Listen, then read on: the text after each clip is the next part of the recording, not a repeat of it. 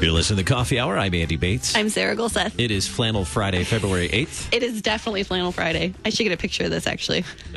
We're all in flannel. The multiple layers that I'm wearing today, because it was, I don't know if it was single digits when I left, but it was pretty cold. It might have been. It was double digits when I left, but that was a few hours later. It dropped quickly, like a bad topic on the Coffee Hour. It spiraled quickly, the temperature last night. That happens. Cold.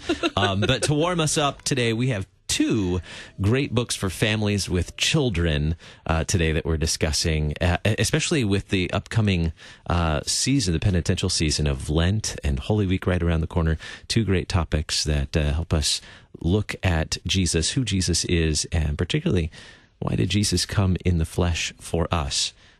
Topics that perhaps you don't necessarily always think about. Why is it important to teach your children that Jesus came in the flesh? But it is important. Super important. We'll dig into that in just a minute. Thanks to our friends at Concordia University, Wisconsin for supporting the Coffee Hour. You can find out more about them at cuw.edu.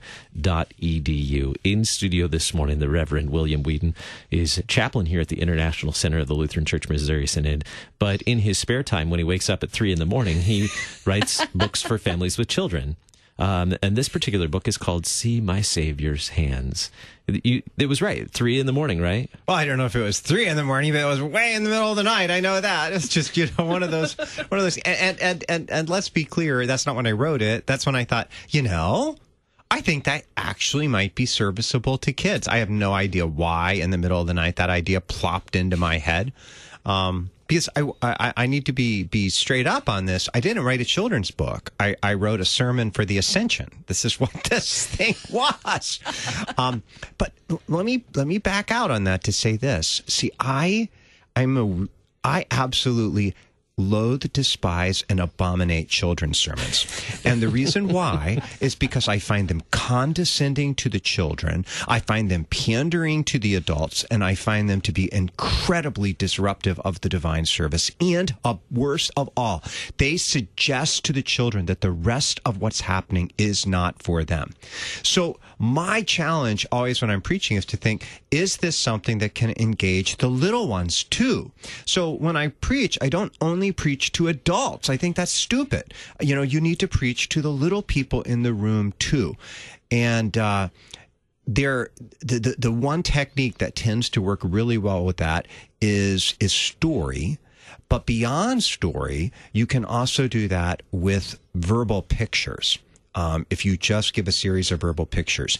And it occurred to me that this sermon, being nothing but a series of pictures in the life of Jesus described, inviting the little kids to focus on his hands might actually, the people to focus on his hands. It would probably be something that if you had a good illustrator could go through and just go scene after scene after scene and engage the children all the way from the Lord's coming in the flesh, like you just mentioned, all the way through to the very ascension itself, where his hands are raised in blessing over the gathered disciples. So, out of the middle of the blue in the night, it's like I was awakened and I thought, I need to remember to send CPH an email in the morning to see whether or not that's just crazy or whether or not they might be interested in that.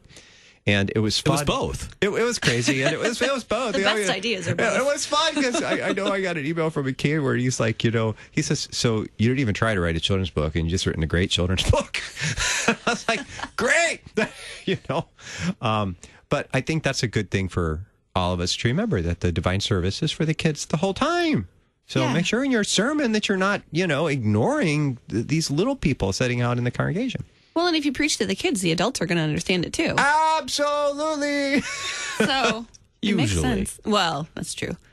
Yeah. Well, and a lot of times adults, this is going to be a rabbit hole if we keep talking about it, but a lot of times adults actually need the simple message because we get so cluttered that to break through the clutter, sometimes you just need it to be spoken very plainly. Our great CFW author observed that anybody who's not simple in their preaching is simply preaching people to hell. I mean, that's hard, but that's really important. If you're trying to be, super arty in the way that you lay things out and, it's like, don't go down that road. Just make it plain. And nothing is as plain to people as story and picture. So anyway, that's where the book had its origin. Yeah. So the book titled See My Savior's Hands, I'm not sure that we mentioned that yet. See My Savior's Hands from CPH, a series of pictures of our Lord's hands, what they've done. What do you want parents and children to gain out of this book? I want them to gain a love for Jesus, for what he came to do with his in his body. And you can actually sort of watch the entire thing unfold because of the artist's great work with the book.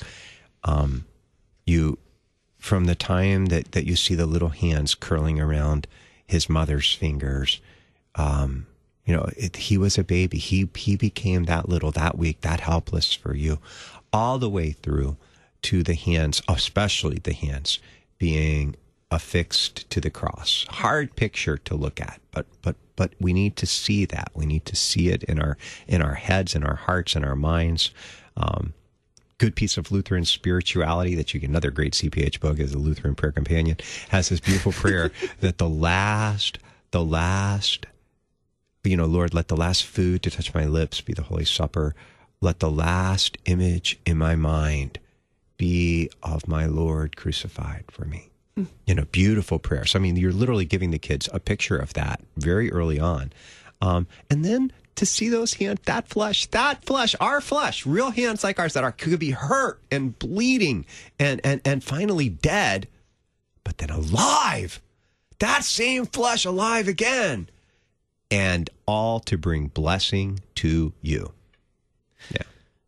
In a Bible study that I am in at our church, we've been talking about the incarnation significantly, and some of the challenges that we have wrapping our minds around, some of the idea that Jesus is fully God and fully man. One, that's hard to wrap our heads around because we live in human flesh. But two, that he still is. Yeah, is, right. Yeah, it's one of the things that great Patrick Hurden's written a fabulous book on this, Jesus We Forgot. He is like, like when Jesus says to the disciples, so, when you went out, did you lack any bread? That's how we hear it. Did you lack any bread when I sent you out? And, no. And like he's making a point to them. What if he asks, so when you went out, did you lack any bread? What if he's doing it to inquire? We always put the divine omniscience there. So, we need to remember in his humiliation, he didn't always use his divine omniscience, right? So you have to allow the real, very, very, very human Jesus. Mark's gospel is so beautiful at picturing that to come to. And I think that's the point of this book. Like, it really drags kids into the incarnation. You're going to spend the time with the life of this man, with these little pictures that Scripture gives us from point to point to point, to see him grow, see him as a boy, see him learning to read, see him in all the acts of kindness and love that his hands were involved in. His hands touched to heal, his hands touched to forgive, to restore. It's just amazing. Beautiful. Sometimes as a parent, teaching my child wrestling between the words was and is when talking about Jesus. Yep. It's both, what he did, but he is also still. And so what a great resource to help us teach our children. I'm looking forward to my signed copy to share with my son. I figure kids don't really care about signatures. True. Andy does. No, but this would be a great one for our bedtime to sit down and read through all the things. Well, many of the things. I don't know if you've got all of the things that Jesus did with his hands. No, we did not get all of it there. In fact, there were some that I had in the original that got chopped out.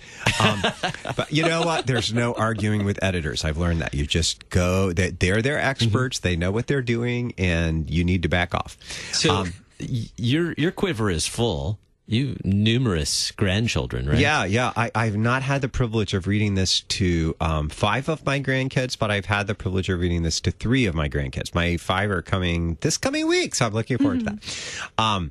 But it was fun to do. We sat on the couch and literally looked through and looked at the pictures, and it was just great to watch their little eyes fix, and to take your finger. It's big. The book is big. Mm-hmm. It's not a little book.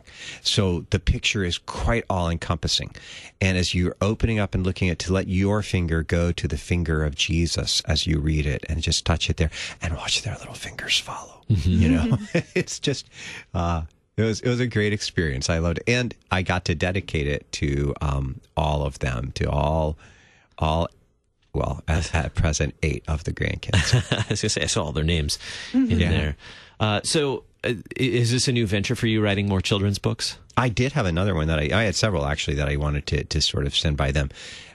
And the one I think they thought was just way too graphic, but I still do. You guys probably heard me deliver my sheep sermon, about the wolf eating the sheep, the wolf eating the lamb, and no, I don't think I've heard that one. It's my favorite. My kids have always loved that one, and I really thought, man, that would make an awesome children's book. But it's very graphic. I mean, you have to show the destruction, but. The other one is actually one that I hope to do on the death of Mary. Does the same thing as Mary's dying. She gets to go back and I remember the whole sermon is, I remember when they, when the angel came to me. I remember when they snuck in and fell down before your manger. I remember when they came in bringing their gifts. All the way through the life of Christ. And so I remember when the light died in your eyes and my hope was gone. I remember when they came and told me you were alive, and I knew that your every word was true. And so all the way to the end with, so I'm not afraid to die, my son. I'm going to you. I remember. I think it would make it I mean, I could just see each of the scenes being depicted and look at that. He's giving away all his secrets. I know. Well, I mean, I've already preached that sermon too several times because I like it. See My Savior's Hands, a new book for families with children, or even if you don't have children. It's still a great book. Great illustrations as well in the book. The Reverend William Weedon, thank you so much for being a guest on the Coffee Hour. It was a joy. Find it at cph.org. More great books on the way. You're listening to the Coffee Hour. I'm Andy Bates. I'm Sarah Golseth.